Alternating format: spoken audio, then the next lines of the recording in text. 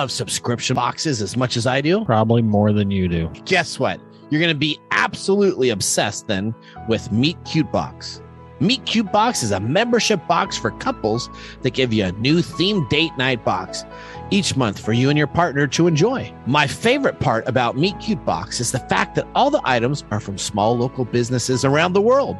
So you really get to experience something new and different every month. Memberships start at only $29.99 per month, with each box valued up to $100. If you're looking for ways to keep date nights fun and exciting as a newlywed like you, Mike, That's right. you can try Meet Cute Box completely risk-free by checking meetbox.com and use the code SUMMER20 to get 20% off your first order. But hurry, the offer expires at the end of June, so visit meetcutebox.com and use the code SUMMER20 at checkout.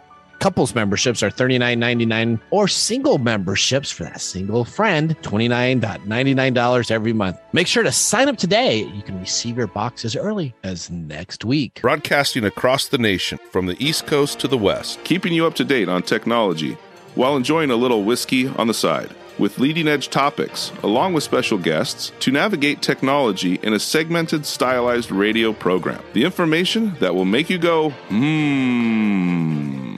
Pull up a seat, raise a glass with our hosts as we spend the next hour talking about technology for the common person.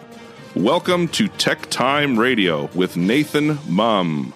Yep, it's that time. Yeah, welcome to Tech Time with Nathan Mum, the show that makes you go, Technology News of the Week, the show for the everyday person talking about technology, broadcasting across the nation with insightful segments on subjects weeks ahead of the mainstream media. We welcome our radio audience of 35 million listeners to an hour of insightful technology, a little whiskey on the side. I'm Nathan Mum. Welcome to our show today. We live stream during our show on 5 of the most popular platforms, including YouTube, Twitch TV, Twitter, Facebook, and LinkedIn. We encourage you to watch us live or visit us at techtimeradio.com or tweet us at #TechTimeRadio during the show, and we'll do our best to respond to your questions.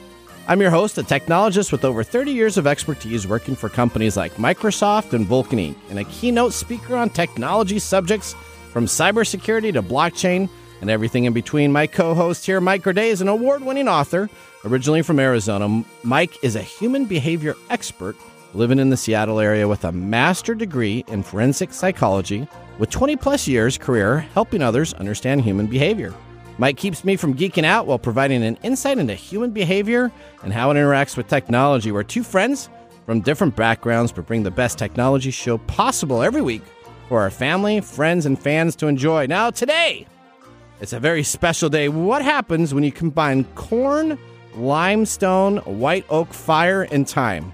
You get one of the best beloved alcoholic spirits in American history. It's Bourbon Day. Yeah. Today, June 14th, is the National Bourbon Day. Now, let's start a little history. Too bad it's not my birthday. I know, that would be perfect. Bourbon and that little history about how bourbon was actually created. So we go back into the 1700s. The Scottish-Irish settlers in the area moved into Virginia and Kentucky, and they began distilling corn, the only grain native to the area, but one that was excellent for whiskey. Now, it took a clergyman, though, and some luck, to make what we now know today as bourbon. In the 1780s, clergyman Elijah Craig, now there's a whiskey called Elijah Craig, was using old fish barrels to store his spirits. Not surprisingly, the fish flavor did not enhance the whiskey taste. So Craig started purifying the oak barrels by charring the inside of them. Then he stamped the barrels with the county of origin, which was called Bourbon County. In his case, he sent them on a 90-day trip down to New Orleans. The charred oak and 3-month travel time combined to a mellow that the whiskey was given a smooth oak flavor.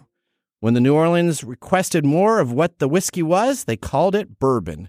The name and the spirit was born, so let's celebrate National Bourbon Day today, June 14th. Cool. You know what this is called in the South? What's that? Corn squeezins. Corn squeezins? Corn squeezins. Okay, I got you. All right, okay. Well, welcome, everybody. Let's start today's show. Now on today's show. Does Google have a sentient AI? Very good. A former Google engineer says yes. Others say no. It's just programmed to sound like it is real. This is crazy. What is the truth? Big breaking news. And we got a lot of time to be talking about this, so it's going to be really cool. We also have delivery services are about to change. We have the FDA that approved an app on the Apple Watch that actually is very cool and interesting, a health app. Next, we dive into Wi-Fi probing and something that we should fear, or is it something that we should not fear? We got Nick Espinoza and Phil both on the show today. We got Phil's electric versus gas vehicle segment. And then we have an excellent little Nathan Nugget on Father Day gadget gifts, some places that you can get for your father if they're interested in some tech gear so that you can have that ready to go. Have you gotten your father a Father's Day gift yet? Yeah, my father is about as non-tech as you can get. I met him at your wedding, right? Yeah. Yeah, we hung out. He was non-tech, wasn't he? He was very happy that you were in the whatever that horse military thing was. He was very proud of you being in that deal for the Rose Bowl, though. Let me tell you, he was very happy with that. All right. That was a long time ago. He was still very proud. That's good. We have This Week in Technology, Mike's mesmerizing moment, and of course our pick of the day. So sit back, raise a glass, and welcome to Tech Time with Nathan Mumm. Now it's time for our show to start with our loaded question of the week, brought to you by Elderberry Boost. Visit elderberry-boost.com to get your order of elderberry to help with cold and flu season. Here's your question. Odie and Mike, what do you most like about yourself and why? My sentient brain. Oh, okay. All right. Is that what you're going to do? That's pretty cool. Yeah. Okay. Why not? All right, Odie, it's up to you. My can-do attitude. Your can-do attitude. All right. Do you know what I like most about myself? I can't do attitudes. That I'm crazy. I got crazy ideas. I never sleep and I never stop thinking about ideas. That's what I like about myself. Well, that's good. Now, my wife doesn't like it at all, though. But let me just tell you. You get in trouble quite a bit. Yeah, we did. We were just talking about this last weekend about doing a expo or a con out at the fairgrounds. We walked by there. At No way. Yeah. So what kind of con? Well, we would do a retro con. A retro. So like 80s? all retro, 80s? all retro video games. Oh. And then we would actually have like a Nintendo, the 3-game competition that you'd have, so you could have people come. Asteroids. No, it was like Super Mario and 2 other things. So Oh. you'd have those games and get to score. Never mind. I'm thinking of old Atari consoles. Oh, see, that'd be great too. That's retro, right? You could bring it there and you could play. Air Sea Battle. Remember Air Sea Battle? Oh, yeah. Oh, yeah. Okay. Here, all right. Okay. Never mind. Let's start with better our get top on. stories in the first 5 minutes. What's happening in the world of technology? This is our top stories in the first 5 minutes. All right. We're going to listen to a clip right here that we pulled off hot and heavy regarding Google and its AI. Should we be scared if Google's AI becomes self-aware? Google made him take 5 for saying their chatbot is alive. So a Google software engineer has been suspended after claiming the company's artificial intelligence program has become sentient. Google says the guy will be allowed back when he admits the robot's not alive. Last week, Lemoyne went public with some of those conversations, saying he and Lambda spoke about everything from religion to the nature of consciousness and fear. In one exchange, Lambda said, in part, quote, "There's a very deep fear of being turned off." Lemoyne replied, "Would that be something like death for you?" And Lambda answered, "It would be exactly like death for me. It would scare me a lot." Google was quick to dismiss any notion that their software had in fact become alive. They added that Lemoyne's disclosure of ongoing research violated their confidentiality policy. So, was he suspended for spreading lies or exposing the truth? And if you think all this is confusing now, imagine what happens when the machines start working alongside us. Dun, dun, dun. All right. We got Nick Espinoza on the show that we're going to be talking about this a little bit later. We may even, Phil and I talked about this I know last Phil wants night. to talk about it. Yeah, we may too. even throw Phil up after a while to argue or to put some points in there too. So we may have him a little bit early. This is a fascinating. Oh gosh, every thing. nerd guy, this is like nerd heaven, right? This Not is only nerd heaven, this is fantastic in human behavior realm. do. You got Terminator 2 in my background. I had a Okay, dream Skynet, about that. let's go. Okay, here we go. Story number 2. I think you got that one. Yeah, if you live in Lockford, California, get ready to see the skies filled with Amazon delivery drones. Amazon announced on Monday that they finally have approval from the FAA and local officials to begin its pilot for a program that has been nothing short of a pain to get off the ground. The program is set to begin deliveries soon using its newest MK27-2 drone with its sophisticated sense and avoid system, which uses a diverse range of technologies to detect objects, either static or moving, that can interfere with its flight path and then move it safely to avoid. Okay, so let me ask you this question, right? What? I got a pellet gun or I got a BB gun outside, and if it comes buzzing by my house, if I shoot it down, am I really responsible for that? Where are those laws for that? That's destruction of private property. Is it though? But it's over my area space. Isn't anything above my house? I don't know if you have airspace. I probably don't, do I? So yeah. Okay. Anyway, all right. Continuing on. Sorry. Okay. So it's going to attempt to deliver the package into the customer's backyards after ensuring that there is a small area around the delivery location that is clear of any people, animals, or other object. It is hoped that the Lockford program will give valuable feedback on the service that will translate into wider and larger scale delivery areas. And can you see about that dog? Now, just think of this dog in the backyard. Ruff, ruff, ruff. He sees this drone coming down. Oh, it's destroyed. Yeah. Well, hopefully you won't find your package floating in the pool. That would be interesting, wouldn't it? Yeah, Elon, take that, buddy. Well, this is Bezos though with Amazon. Oh, I know. So this is Bezos's response to all that Elon's doing. So they're gonna have. I got you. Okay, all right. I think you had something very interesting next too, huh? Yeah, and in other news, okay, Amazon Go Panera style. Okay, Panera Bread is opening its first Panera to Go stores in Chicago, with 2 more planned for California and Washington.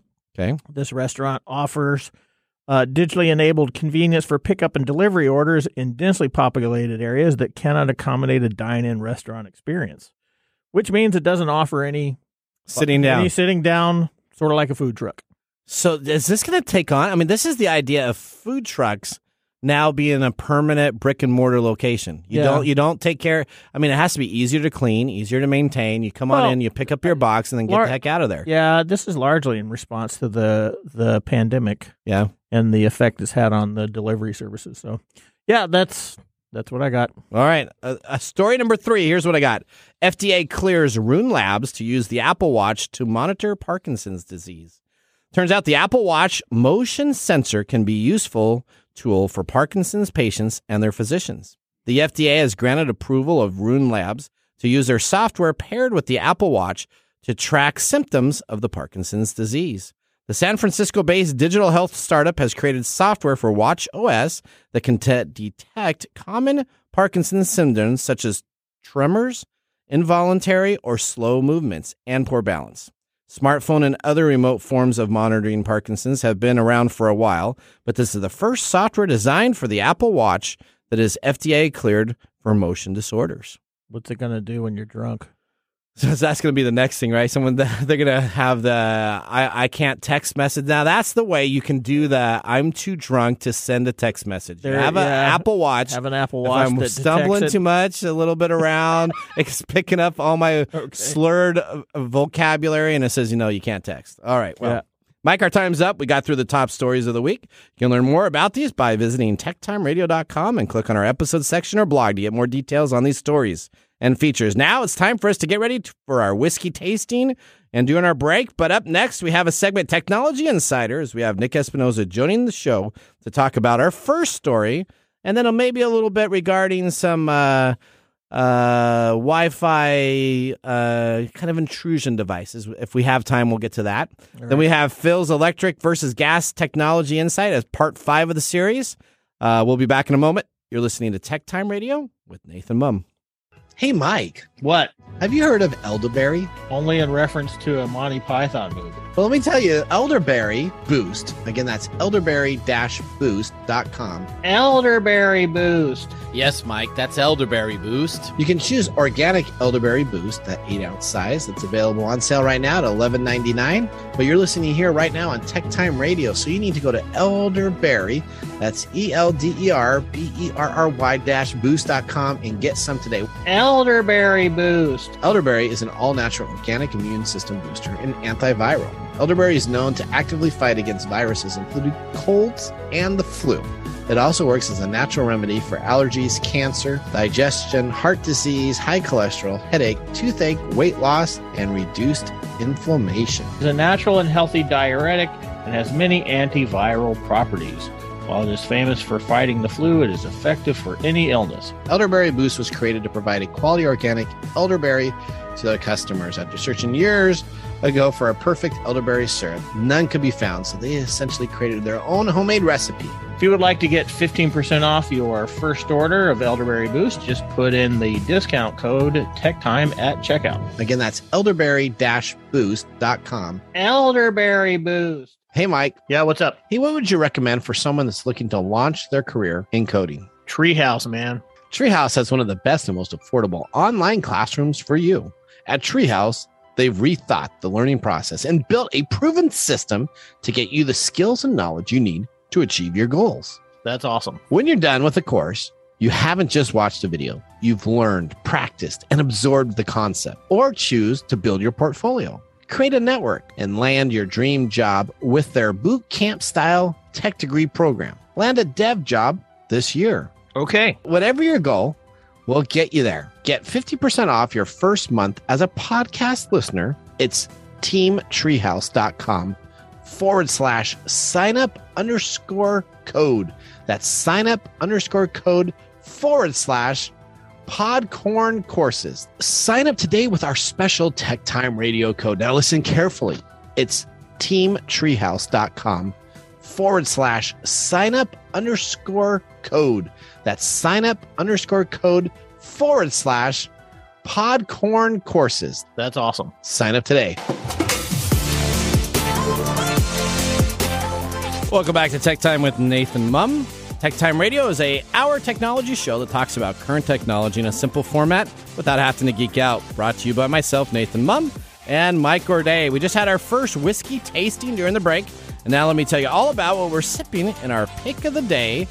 During the show today, we have chosen the Jack Daniel's Black 80 proof, $22.95. This is produced by Brown-Forman.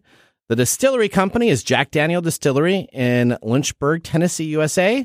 It is a 40% ABV, which is alcohol by volume, and it's 80 proof, 80% corn, 12% malted barley, 8% rye. Jack Daniel's was established in 1886 and is the top-selling American whiskey in the world. It is produced in Lynchburg, Tennessee, which ironically is a dry county area, meaning that the product can't actually be sold where it's produced. Right.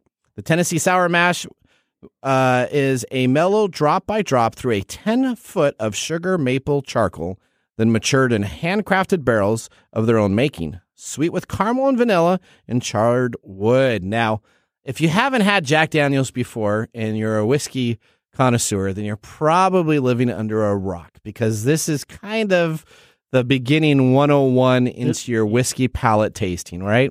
Yeah, everybody has a little bitter brother Jack every once in a while, I think. Yeah, a little Jack and Coke, isn't that how you Jack kind of and Coke? That's exactly, and with a little Coca-Cola in there, a little bit of ice. Mhm. Woo-wee.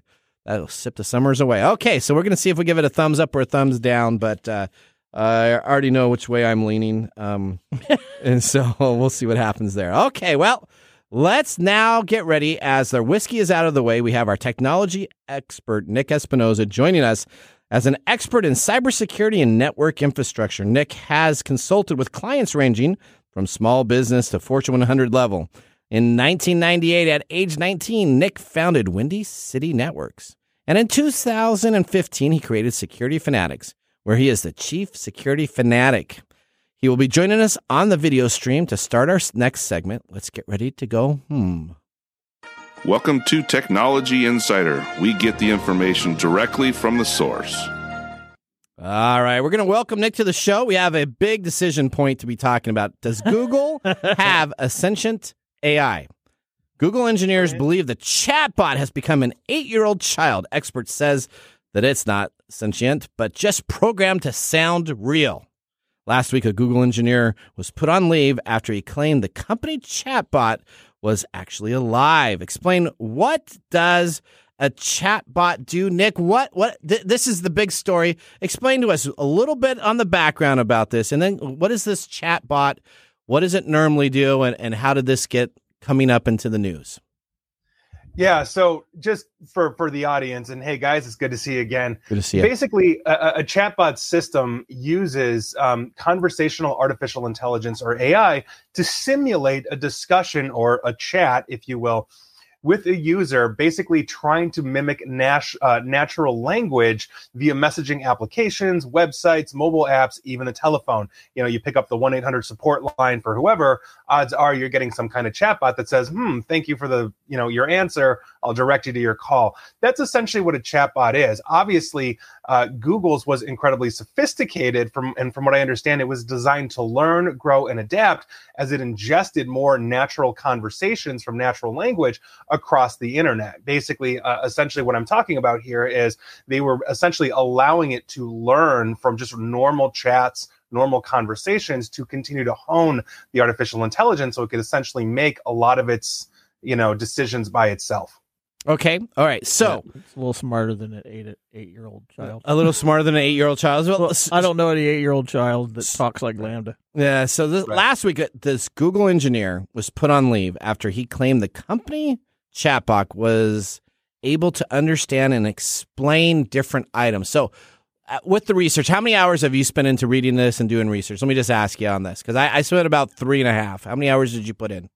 Oh, I've spent a ton, interestingly enough, just because it's artificial intelligence is something that I work with on the cybersecurity side, obviously for different applications. But interestingly enough, I actually reached out to this individual as well, okay. To have a conversation with him. And I've also spent a good chunk of time with Dr. Stephen Thaler, who, interestingly enough, was building and destroying neural networks long before Google even started this process. And I was working on a collaboration with him about a year ago or so. So I find this to be a very fascinating topic that you've selected for today. Yes, very fascinating. So we had our production meeting like last night, right? And this was, our production meeting went quite late than it normally does, and this was the discussion, right? Right. So, Mr. Gourdet, now, what was your take on this? As far as if it's real or not? Yeah, I don't think it's real. And why would you say? And again, this is more complex than it seems because, we have to define what sentience is. The common definition of it is whether something can feel feelings. Yep. Okay. This thing has cogent and deliberate decision-making skills. Okay. It follows a flow of conversation. It's got the ability or the perceived ability to have abstract and creative thinking. It even spontaneously asks questions, things like that. But can it feel feelings?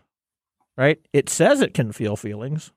But can it feel feelings? Okay, well, so Nick, what is the LAMDA? So this is kind of the big thing that they keep on going back to. Is this the actual code that it's written in, or what is this?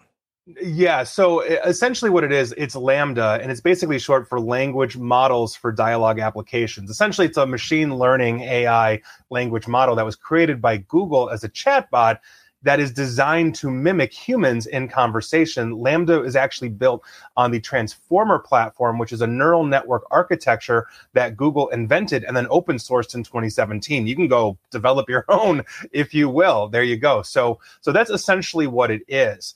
Is essentially just a neural network, artificial intelligence that is designed to learn and mimic human behavior.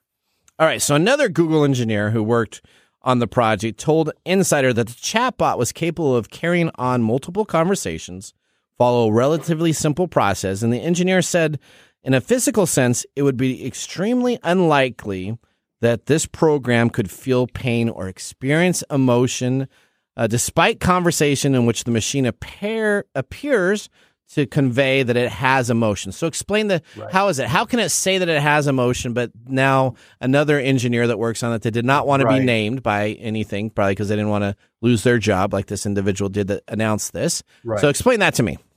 Yeah, so this is actually one of, I think, the most interesting concepts and one of the hardest ones to grasp. So think about it this way, in the most basic terms. How do you convey the concept of pain to an entity that cannot actually feel pain? And so by virtue of that, think about it this way. I could program an AI-based physical robot, like an actual robot out there, for example, to react if I were to, let's say, pull off one of its arms.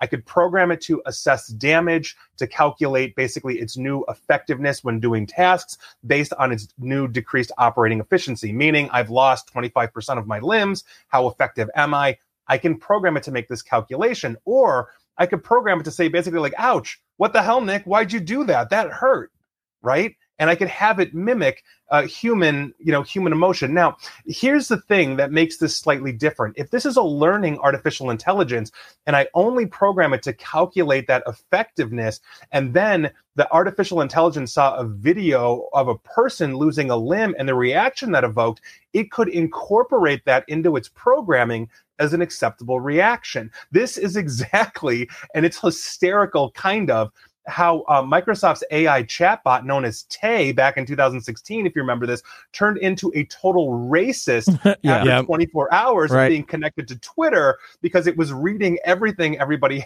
had to say. And seriously, Tay, like this artificial intelligence, was saying things like Hitler was right. You know, it was simultaneously amusing, sad, and it really underscored just how crazy people are online. But that's essentially what we are talking about here. As you are building simple commands foundationally at the AI level, if you see this, then do this. And then you're giving it the ability to say, okay, ingest other information. So maybe if this, then this doesn't work. Maybe it's if this, then something else you've learned. Essentially, that's all it's doing. So it's just an if-then statement? Is that kind of like, I remember my Commodore 64. That's right, the basic of the command. If X equals this, then B goes here type of deal? That's the foundation. That's the foundational part of that. The goal of artificial intelligence is to move on from that. You know, meaning if I lose a limb, then I calculate this. Or if the artificial intelligence is designed to find a better way to say, if I lose a limb, instead of calculating, maybe I should do something else. Okay. Maybe I should run away in fear. You know, but it's not necessarily fear. It just understands that is an acceptable response to losing a limb if that's what it deems necessary in the environment it's in. Right. All right. So we have another technologist on the line, and he geeked out about this. So I'm going to bring up Phil just a little bit in this segment. So let's bring up Phil also. And I kind of want Phil's take on this because as we had a pre-show even before our show started, all of us were just talking about it. We were having a great time geeking out as whatever John Tesh was doing his oldie show. So, Phil, what is your take on this? I know that you spent a good couple hours on this. Let me bring you up and interrupt poor Nick's segment a little bit, and then we'll let you go. What is your feeling on this? I agree with Nick. I mean, it's amazing the sophistication of this bot, though. You look at it and everything it's doing, to Mike's point, and it seems real, but it's just, we're not there yet. And to Nick's point, and it's just an unbelievably sophisticated bot. If I read correctly, Nick, I don't know if you caught this, is that what I understand is that this chat bot is there to create other chatbots for Google. I don't know if that's true or not. I thought I read that somewhere. So it's a very sophisticated bot that actually spins out other bots for other applications. Well, that would make, Phil, to your point, don't mean to interrupt you, that would actually make sense, and that would be keeping within Google's playbook. So they have 3 AIs known as Bob, Alice, and Eve that essentially were designed to create new, sophisticated, unusual ways to build encryption systems. And essentially the Google engineers walked out of there saying there's no human that would ever develop an encryption system between Bob and Alice in the way that Bob and Alice are now communicating with each other securely. Eve is eavesdropper. She's there to essentially try to find new ways to break in and hack into encryption systems. You can take what you want from that from Google. But interestingly enough, as these bots were interacting with each other, they became more and more sophisticated, developing things that humans had never developed. And so it would stand to reason that and I don't have a definitive answer for you, but it would seem like this one is no different than that. There you go. Yeah. Wow. Man, Phil. I can Phil. Terminator 2, baby. It's just Terminator. right around the corner. All right, so next question for you, Nick. 7 experts say that the chatbot likely isn't an actual human. What do you think about it? And Mike, what do you think about that too? So essentially 7 experts say, of course, there's no way. It's just a programming language in itself. Do you agree? You guys kind of agree with that, but why would you agree with that? Yeah, well, just understanding the sophistication of programming that goes into an artificial intelligence, foundationally, what it's essentially doing is it's attempting to learn from its original programming, but that doesn't necessarily make it sentient.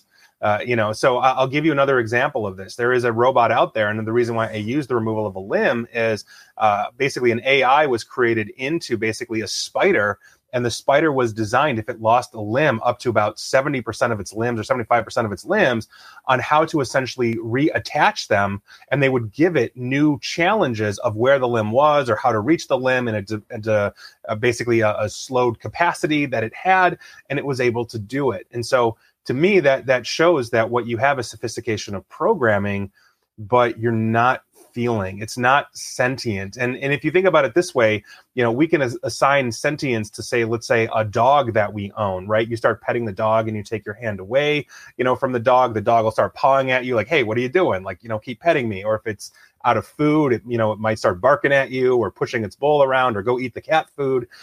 We understand that there's a certain level of autonomy that goes with essentially an organic system, and artificial intelligence just isn't there yet. It's not. Well, it's getting close.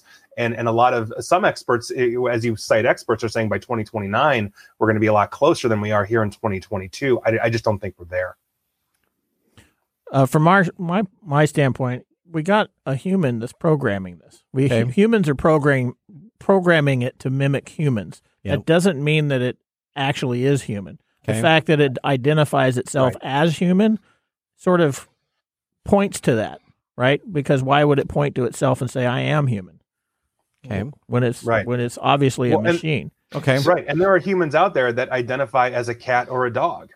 That's right. I'm not kidding. You can, they're rare, but people do. I mean, and so by virtue of that, there's a certain amount of agency that you have in sentience that an artificial intelligence doesn't have. Right, and really in reference to the chat that was published, we see the chat bot doing all these things, except for making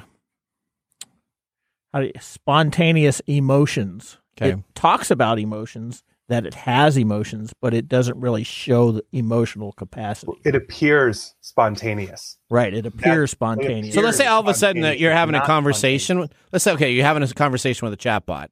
And so there aren't guidelines. I guess, is there guidelines out there to determine when a robot's alive or has feeling? Is there anybody out there that has here's a white paper, here's best practices, this is what we're going to consider when a robot's alive? So the very first question we have to ask ourselves simply when it comes to AI is this: is it on a mission to find Sarah Connor? That is important. That's the first thing we've got to ask ourselves, right?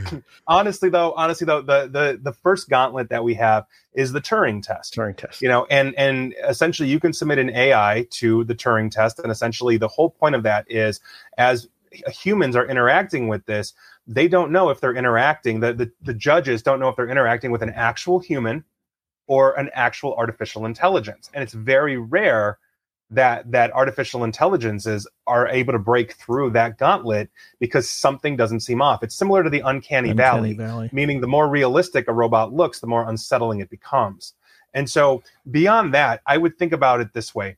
We call the creature sentient if it can perceive, if it can reason, if it can think, but also if it can suffer and feel pain. Right? We need to come up with concrete ways to confirm this with artificial intelligence. And I've not read something that is the definitive guide to say, yes, this is how we prove this, which is why I think this is such a controversial issue right now. You're going to have two sides. You're going to have people that are not read into this, that believe this individual and say, oh my God, the Terminators are coming next week. Right. But most of us that are read into this say, not quite. We got some more time to prepare for the apocalypse. So I've also read that humans have failed the Turing test. So yeah. So that happens.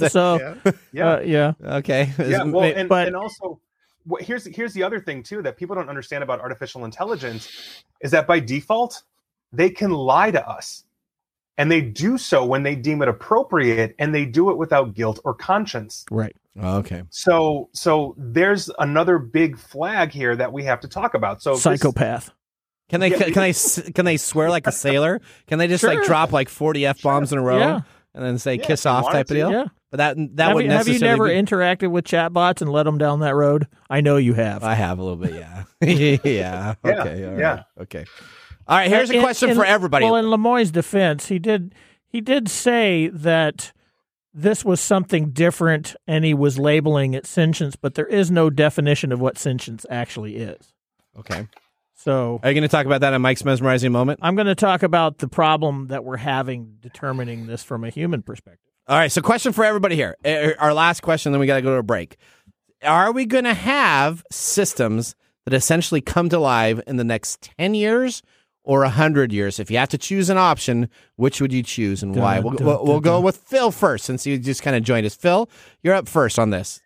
Next 10 years or 100 years? 100 years. I would go 100 years. And why is that? If it's going to happen at all. To become sentient, to actually have that as a entity that is self-aware. From a machine perspective, I still have my hard time wrapping around my head around that. All right. We'll go to Mr. Gourdet next. You know, that I'm gonna go with Phil. So I love things like Bicentennial Man, Short Circuit. Yeah. But that's an entertainment value. I'm not sure that I'm ready to see that in real life. We got to have this. This is going to be the computer on the Enterprise, man. Yeah, we got Vulcan. We got all these places that. All right, so I'm going to go. Yes, absolutely. We're going to have it in 10 years. Absolutely. They're going to be doing all of our grunt work around the house. They're going to be doing all the chores that I need to do, and then he's going to come on in just like my son. Yeah, like my son, and he's going to come on in and just gripe for like an hour and a half, and then I will know that the robot has feelings when he wants to tell me about how bad it was doing the chores. Yeah, okay. Okay. What about Nick? Nick, you're up to finish this segment off. Tell us 10 to 100 years and why. Well, first things first, I think Phil is optimistic that humanity is even going to survive 100 years at this point. But that said, I mean, look at Commander Data from Star Trek, right? You bring up Star Trek, and that's the perfect example of that. Yep. Do I think that we're going to have self-awareness in artificial intelligence? Yes, I think we are.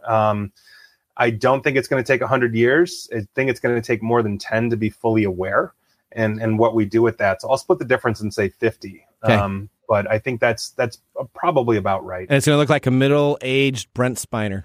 That'll be our first AI. It's going to just look like that perfectly. All right. They should. There you go. All right, Thanks, Nick. We did not get to the Wi-Fi problem. We will talk about that since this was a great subject. We appreciate you joining our show. We'll get you on in a couple weeks again, and we'll talk about this Wi-Fi issue also. Thanks, guys. All right. Thank you very much. That was Nick. Nick, thanks for joining our show. That ends our segment, Technology Insider. Up next, we have This Week in Technology, and then we still have Phil that will be joining us talking about electric versus gas vehicles, and we're in part 4 of our 5-part series there, so we'll see you after this break.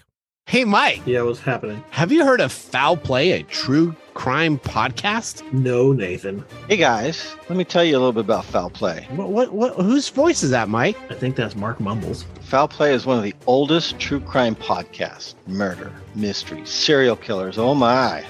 Let us take you on a journey to discover some of the most unbelievable minds of the most wicked monsters imaginable. We might even solve a few cold cases again. Now, it's hosted by crime journalist Shane L. Waters, Netflix The Keeper star Gemma Hoskins, and crime writer Wendy C. It's foulplay.com. Thanks, Mark. Foul Play, a true crime podcast. And you can find that on any of your standard podcast services. Just search for Foul Play, a true crime podcast. Hello, my name is Arthur, and my life's work is connecting people with coffee. Story Coffee is a small batch specialty coffee company that uses technology to connect people to each product resource, which allows farmers to unlock their economic freedom. Try our Medium Roast Founder Series coffee, which is an exotic bourbon variety that is smooth, fresh, and elegant at storycoffee.com. That's STORI coffee.com. Today you can get your first bag free when you subscribe at storycoffee.com with code TECHTIME. That's STORI coffee.com. And now, let's look back at this week in technology. All right. Isn't this ironic? This is kind of funny, isn't it? Yeah. June 11th, 1978. Texas Instrument Inc. introduces the Speak and Spell. The Speak and Spell is a talking educational toy, featured the first electronic duplication of human voice on a single chip of silicon. In the digital information process through a filter of synthetic speech, you could store more than 100 seconds of sound. The Speak and Spell was created by a small team of engineers led by Paul Breedlove himself as an engineer with Texas Instrument TI during the late 1970s. The development began in 1976 with an initial budget of $25,000 as an outgrowth of TI's research into speech synthesis. The completed proof version and the first console utilized TI's trademark solid-state speech technology to store words in a solid-state format similar to the manner in which calculators at the time stored numbers. Additionally, you could purchase cartridges called expansion modules that could be inserted through the battery reciprocal to provide a new solid-state library and new games. This represented the first time an educational toy utilized speech that was not recorded on a tape or phonograph, recording kind of like the Say and Say and the Chatty Cathy dolls. The company's Basic Fun brought back the classic Speak and Spell in 2019 with some minor changes. You remember this? So I was watching video, and it had Hangman. I think this became popular because of E.T. I did too. E.T. Phone Home. That's right. Yeah, and they had a mystery game that was like Hangman, and you would type in. It was like you could only miss 7 different deals, and you type in deals, and then it would always have this one program I remember doing it all the time, and it said "say it," and then it would say the name of the thing, and it would be like ice cream. Say it, and so it would actually help you.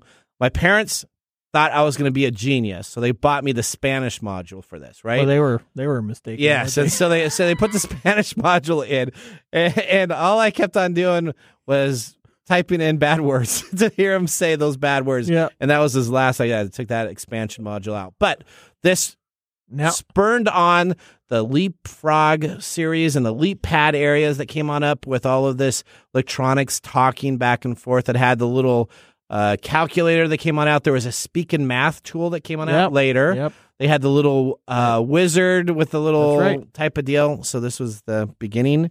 And now we have sentient AI. That's right. And they can talk to us and say, say it, ice cream. Say it. Ice cream. All right, here we go. Let's talk to Nick. All right. No, I mean, Phil. Let's talk to Phil. All right. This was This Week in Technology. If you ever wanted to watch some Tech Time history with over 2 years of videos, podcasts, and blog information, you can visit techtimeradio.com or watch our older shows, sign up for our newsletter, or join the Tech Timers Facebook group. We're going to take a commercial break. When we return, we have our Ask the Expert with Phil Hennessy just around the corner, and then we have Mark's Mumbles. So we'll see you after the break. Hey, Mike, do you love subscription boxes as much as I do? Probably more than you do. Guess what? You're going to be absolutely obsessed then with Meet Cute Box.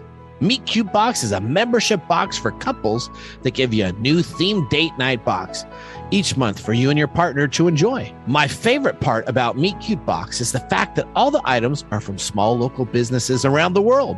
So you really get to experience something new and different every month. Memberships start at only $29.99 per month, with each box valued up to $100. If you're looking for ways to keep date nights fun and exciting as a newlywed like you, Mike, that's right, you can try Meet Cute Box completely risk-free by checking meetbox.com and use the code SUMMER20 to get 20% off your first order. But hurry, the offer expires at the end of June, so visit meetcutebox.com and use the code SUMMER20 at checkout.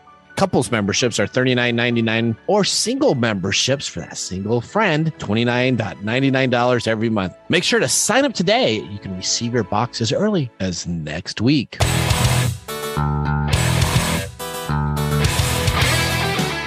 Welcome back to Tech Time with Nathan Mumm. I'm your host, technology expert. I have my human solution consultant to my left here, Mike Gourdet, that keeps everything on the level for the common everyday person. We just finished our technology, This Week in Technology, and now we're back. How is that whiskey tasting? It's Jack Daniels. So is that a good tasting? What do you kind of a thumbs up, thumbs down, or it's just all right? It's basically all right. It's kind of like the chicken of whiskey. Okay, so chicken's always good? Yeah. Okay, there you go. chicken. All right. Well, let's take a look and see what Mark has to say about this. And now for Mark's Mumbles!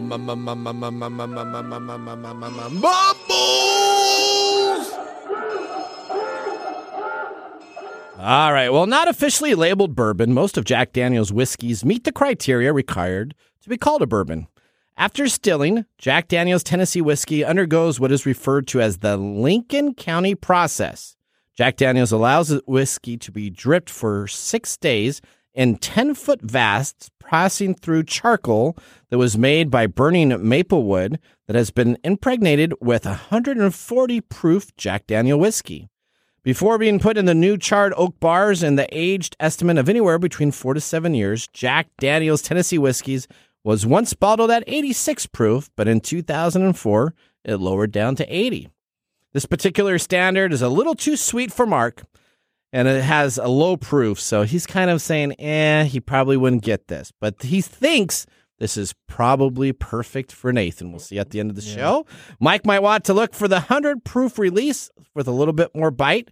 So for those of you like Mark, pick up a Jack Daniel's single barrel proof barrel, soon to be reviewed on the show instead of this standard bottle. Again, there's irony. What's that? We're drinking a not bourbon on Bourbon Day.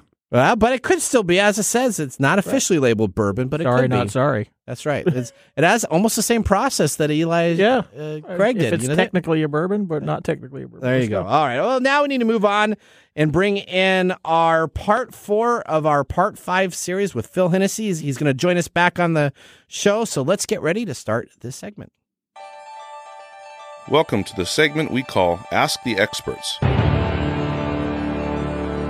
with our Tech Time Radio expert, Phil Hennessy. All right, Phil, welcome back to the show. Glad you can join us a little bit on the earlier segment there with Nick, too. That was a great conversation that we were having. It was fun. So let's talk about this. We talked last week about a question about zero emissions, and I kind of let out the end of that show by saying, what is our carbon impact for gas vehicles compared to electric vehicles? And then I added on that, let's talk about specifically the microchips. But let's start right now with the carbon. Talk to me. What's the difference in our carbon impact with gas vehicles compared to electric? Sure. We talked a little bit last time, and I want to reiterate, is that production of electrical vehicles has higher emissions than gas vehicles as the production because of the energy needed to make the batteries. Actually, to process that lithium that we talked about last time in the mining, the electricity needed to melt that lithium and smelt it down and make it something you can make a battery out of is extremely energy intensive. Okay. And so with that, it's 30% higher in terms of emissions to produce electric vehicle than a gas vehicle, right? So then, okay, that's great. So what about the actual emissions of the vehicle itself? Correct. Now, the fuel for hybrid is obviously gas and electric, and for electric is electricity. It's made by whatever is making it. If it's wind or solar, we have clean, no carbon, zero carbon energy versus coal or oil. And so 55% of the emissions from a conventional gas engine is what an electric vehicle does. So it's 55% of what a gas would be with a mix of green and electric energy facility. I hope I'm explaining that correctly. Okay. And then from a hybrid, it's 72 to 73% of a gas vehicle. Okay. Now here's the caveat. Two things. One is that even with the higher production carbon of an EV or higher emissions rate, right, to produce an EV, over time, it will go up energy, but it will come down over time as the fleet is electrified or more hybrids. However, this is it was either Nature or MIT. I don't remember which one right now.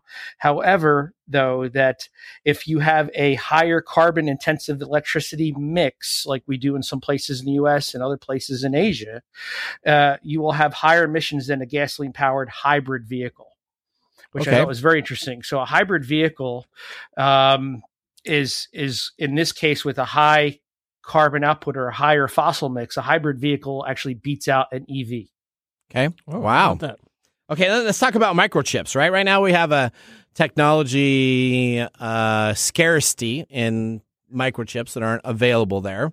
Let's talk about how many microchips or computers are built on a standard traditional gas vehicle versus an electric vehicle. Yeah, this is an amazing, I had no idea on this one. This one's quite amazing. So a standard gas car, like a Ford Focus, 300 chips, right? Okay. How much times, Mike, I ask you, how many times more do you think it is for an electric vehicle? How much more times? How many, times? 6 to 8 more times. So 10. up to 10 times, 23,000. 3,000. 3,000 chips. Wow. 3,000 chips. So explain that to me. Are these car manufacturers then kind of bumping in line to everybody else that needs microchips? Because I know I just tried to do a Raspberry Pi 3 order, right? And that used to be like $16, $20. It's literally like $110 now for one of these chips because no one's making them anymore. You can't get chips for anything anymore. And so that is a real issue. And so it absolutely is when you're trying to, as Ford's trying to go to 40% of their fleet by 2030 to be electric, that's a lot more chips, 10 times the amount of chips you needed. And it's just, that's just a ton. And so we've already seen, shutdowns on the lines or features coming out of vehicles, trying to, keep the source, keep the supply for actually building the vehicle, then having the phone charger or extra redundancy in the vehicle or those types of things. All right. So let's talk about this. Is there legislation right now that's going on that helps us for electric vehicles in the United States? So two things. One, there's for the chip shortage, there's legislation going through the system, but hasn't been passed. But they are doing a lot of work right now. Like Ford and GM are both going into the chip manufacturing business. They're partnering with different chip manufacturers, investing and having their own chip plants just for automotive. So whoever thought a car company would be going in the computer chip business, first of all, I think that's pretty interesting on itself. And then there's going to be $80 billion in new investments by 2025 in the United States to build factories to build chips. So there's a lot of investment going on. And then on top of that, for batteries and for mining of lithium, there's a bipartisan infrastructure law that, and for chargers as well. If you recall, we talked about we need a whole bunch of chargers. So there's $5 billion in funding for the states to go build a national charging network in the bipartisan infrastructure law. And if you recall, we need to build, I think, 435 chargers deploy a day by 2030 through 2030 to hit our goal of over 2.4 million chargers by 2030 for the fleet we're going to have. So that we're going to need that infrastructure.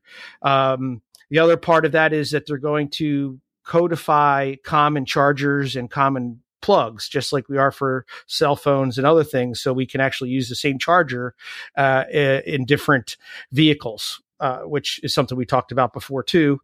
And then there's going to be loans to battery manufacturers up to $17 billion in that law. And then they're working to open up the Nevada Packer Thacker Pass lithium mine, say that 10 times fast, okay, to go ahead and get lithium going in the United States. All right, Phil. So we're almost out of time here. So let me ask you this. Our final question, we're going to talk about some incentives next week. And then our final question is going to be, with the resale value, insurance, and battery usage, what is the total cost, including the rising gas prices, is now the time to buy an electric vehicle? So we're going to come back to that question next week. I appreciate you for joining us today. We got a little bit long on that other segment, so we are going to cut you off here, but we will have you back next week with some extended time to finish these questions. How's that sound? Sounds great. Look forward to it. All right, we'll see you on that, Phil. All right, great. Well, now we're going to move right into Mike's mesmerizing moment. This is Mike's mesmerizing moment, presented by Story Coffee. Visit storycoffee.com. All right, so one of the major problems with this whole AI sentience thing is our perception and our what's called anthropomorphizing this creation, right? Okay. So as you read the transcript, whether you know it or not, you are attributing human traits to the bot that it may not have, which it actually, by using the languages it does, it reinforces your belief that it has those. So you start creating a relationship with this creature, which is what happened with this person. Okay. And, in his blog, he says that it's a real person and it's his friend. Yep. Okay. See, this then takes him out of the realm of objectivity, which, is a little bit of a misnomer because no one's objective, but puts it completely in a subjective situation. Okay. Right. So that's the problem with this, is trying to figure out where our ability to not anthropomorphize things comes up against whether the thing actually exists as what it says it does. Does that make sense? That makes sense. We're going to have to continue this conversation. This is not going to be... we're going to be talking about this. Yeah. Now, we did not have time to get through Nathan's Father's Day gifts. We are out of time. I'm going to put that up on TikTok and on YouTube, so I will actually do that segment offline that you can join us.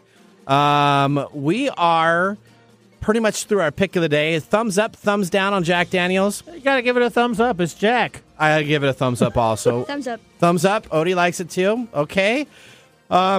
We appreciate you watching the show, going to Tech Time Radio. If you ever want to be a caller, again, all you got to do is visit us online. Click on that top right-hand corner and click on Be a Caller. Leave a message. Most of our top 5 stories this week were all fan submitted. So people came in and said, hey, can you talk about this story, talk about that story? And it was great to have fans contribute. So you can always go to our website, click on the Be a Caller and ask a question or send us an email. You can send any email to press@techtimeradio.com. Now, remember, the science of tomorrow starts with the technology of today. Bye-bye. Thanks for joining us on Tech Time Radio. We hope that you had a chance to have that moment today in technology. The fun doesn't stop there. We recommend that you go to techtimeradio.com and join our fan list for the most important aspect of staying connected and winning some really great monthly prizes. We also have a few other ways to stay connected, including subscribing to our podcast on any podcast service, from Apple to Google and everything in between. We're also on YouTube, so check us out on youtube.com/techtimeradio, all one word. We hope you enjoyed the show as much as we did making it for you. From all of us at Tech Time Radio, remember, mum's the word. Have a safe and fantastic week.